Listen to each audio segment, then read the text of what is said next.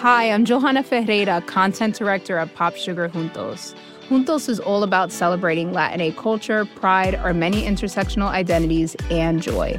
Thanks to support from Prime, there's so much to get into over at Juntos this month.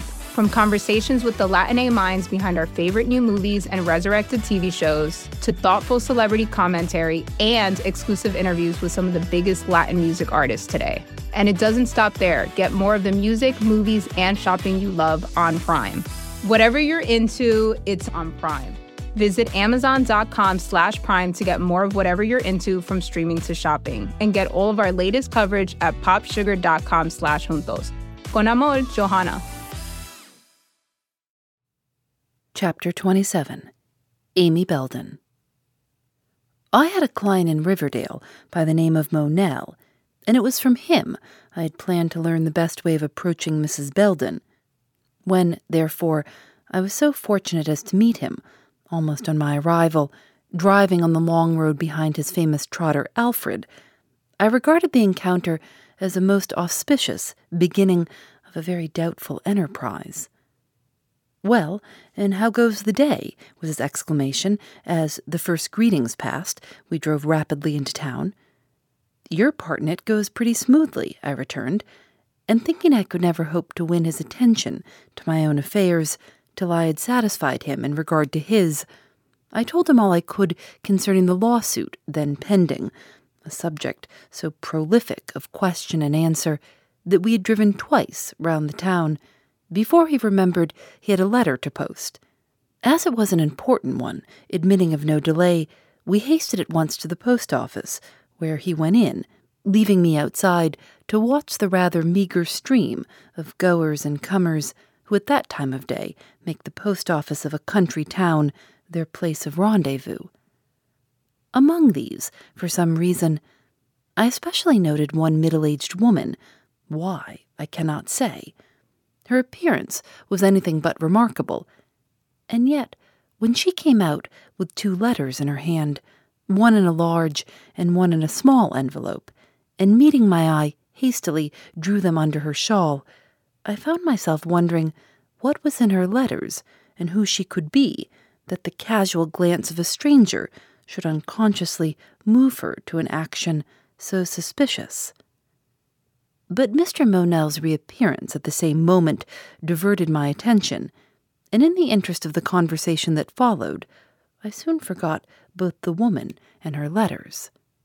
For determined that he should have no opportunity to revert to that endless topic, a law case, I exclaimed with the first crack of the whip, "There, I knew there was something I wanted to ask you. It is this. Are you acquainted with anyone in this town by the name of Belden?" "There is a widow Belden in town. I don't know of any other." "Is her first name Amy?" "Yes, Mrs. Amy Belden." "That is the one," said I. "Who is she? What is she? And what is the extent of your acquaintance with her?" "Well," said he, "I cannot conceive why you should be interested in such an antiquated piece of commonplace goodness as she is. But seeing you ask, I have no objection to telling you that she is the very respectable relic of a deceased cabinet-maker of this town, that she lives in a little house down the street there, and that if you have any forlorn old tramp to be lodged overnight, or any destitute family of little ones to be looked after, she is the one to go to. As to knowing her, I know her as I do a dozen other members of our church there up over the hill. When I see her, I speak to her, and that is all." "A respectable widow, you say? Any family?" "No. Lives alone. Has a little income, I believe. Must have, to put the money on the plate she always does.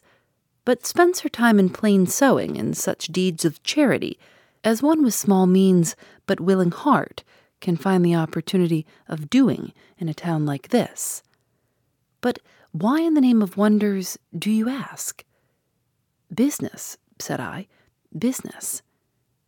"Mrs. Belden, don't mention it, by the way, has got mixed up in a case of mine, and I felt it due to my curiosity, if not to my purse, to find out something about her, and I am not satisfied yet. The fact is, I would give something, Monel, for the opportunity of studying this woman's character. Now, couldn't you manage to get me introduced into her house in some way that would make it possible and proper for me to converse with her at my leisure? Business would thank you if you could." "Well, I don't know. I suppose it could be done. She used to take lodgers in the summer when the hotel was full, and might be induced to give a bed to a friend of mine who is very anxious to be near the post office on account of a business telegram he is expecting, and which, when it comes, will demand his immediate attention." And Mr. Monell gave me a sly wink of his eye, little imagining how near the mark he had struck. "You need not say that. Tell her I have a peculiar dislike to sleeping in a public house, and that you know of no one better fitted to accommodate me for the short time I desire to be in town than herself." "And what will be said of my hospitality in allowing you under these circumstances to remain in any other house than my own?" "I don't know. Very hard things, no doubt, but I guess your hospitality can stand it." "Well, if you persist, we will see what can be done." And driving up to a neat white cottage of homely but sufficiently attractive appearance, he stopped. "This is her house," said he, jumping to the ground. "Let's go in and see what we can do." Glancing up at the windows, which were all closed, save the two on the veranda overlooking the street, I thought to myself, if she has anybody in hiding here whose presence in the house she desires to keep secret, it is folly to hope she will take me in, however well recommended I may come. But, yielding to the example of my friend, I alighted in my turn and followed him up the short, grass-bordered walk to the front door. "As she has no servant, she will come to the door herself, so be ready," he remarked as he knocked.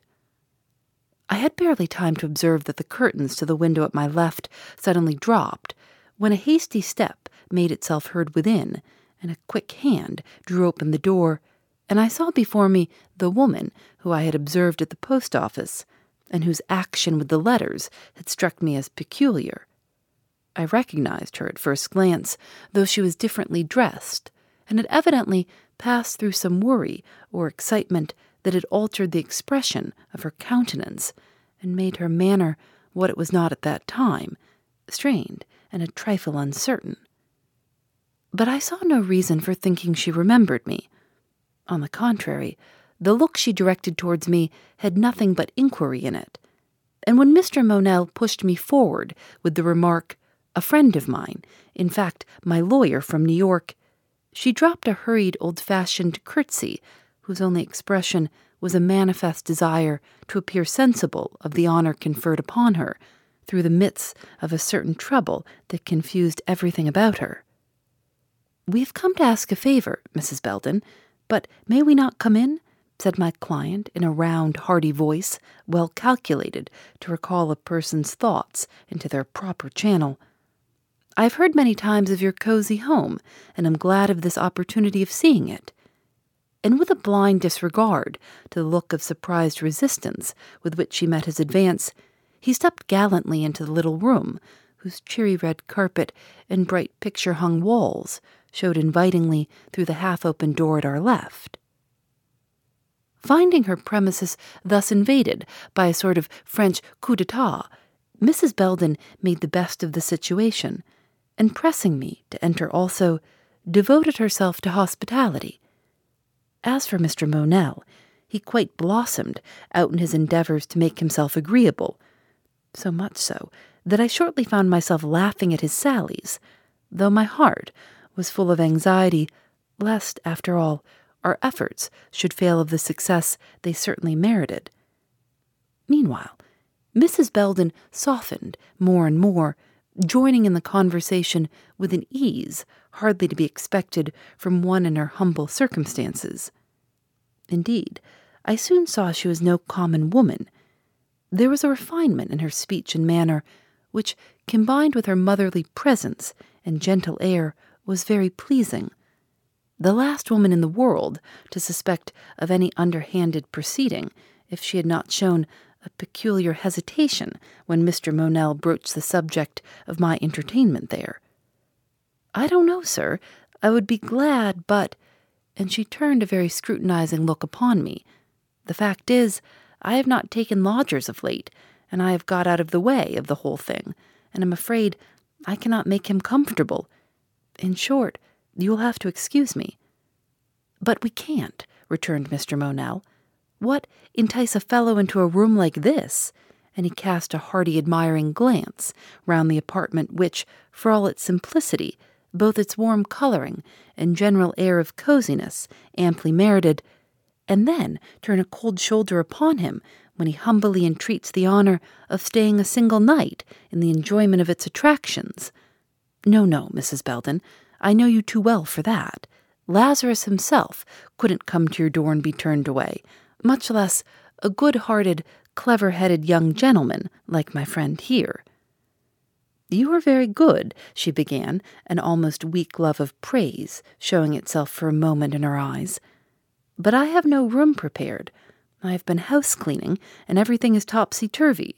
Mrs. Wright, now over the way—" "My young friend is going to stop here," Mr. Monell broke in, with frank positiveness.